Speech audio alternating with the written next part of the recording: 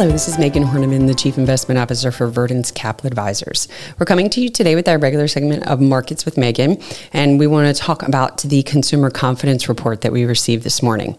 So we got consumer confidence from the Conference Board for the month of December, and it is similar to some of the housing data that I gave you guys this week. This was a good report. A major upside miss from the expectations. The expectation was for it to rise just modestly, but we actually saw the biggest rise in consumer confidence since March of 2021. This index has two different main components. It's confidence on the present situation as well as the future situation for the economy. And both of these rose to the highest level that we've seen since July of this year. When we break this down actually by income and then also by age. From an income level, the biggest increase was those earning under $25,000 a year, as well as those earning over $125,000 a year.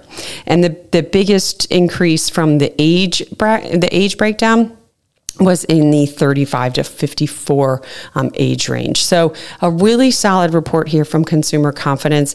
This is driven primarily by the fact that interest rates have come down. The Fed was extraordinarily dovish at their last meeting, and this has got some people thinking we can orchestrate this perfect soft landing.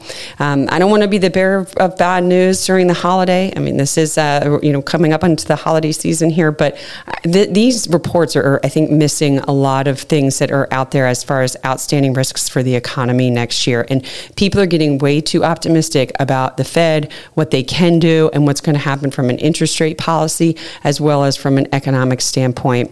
We'll continue to watch the consumer and specifically see if this filters into spending, because what will end up happening is that it's very easy to reignite inflation. And if consumers are extraordinarily confident on their job prospects or the prospects for the economy, they'll go out and spend more money. And here we are again, unraveling all the hard work the Fed did. So I think the Fed's going to be paying attention to a lot of these reports as well.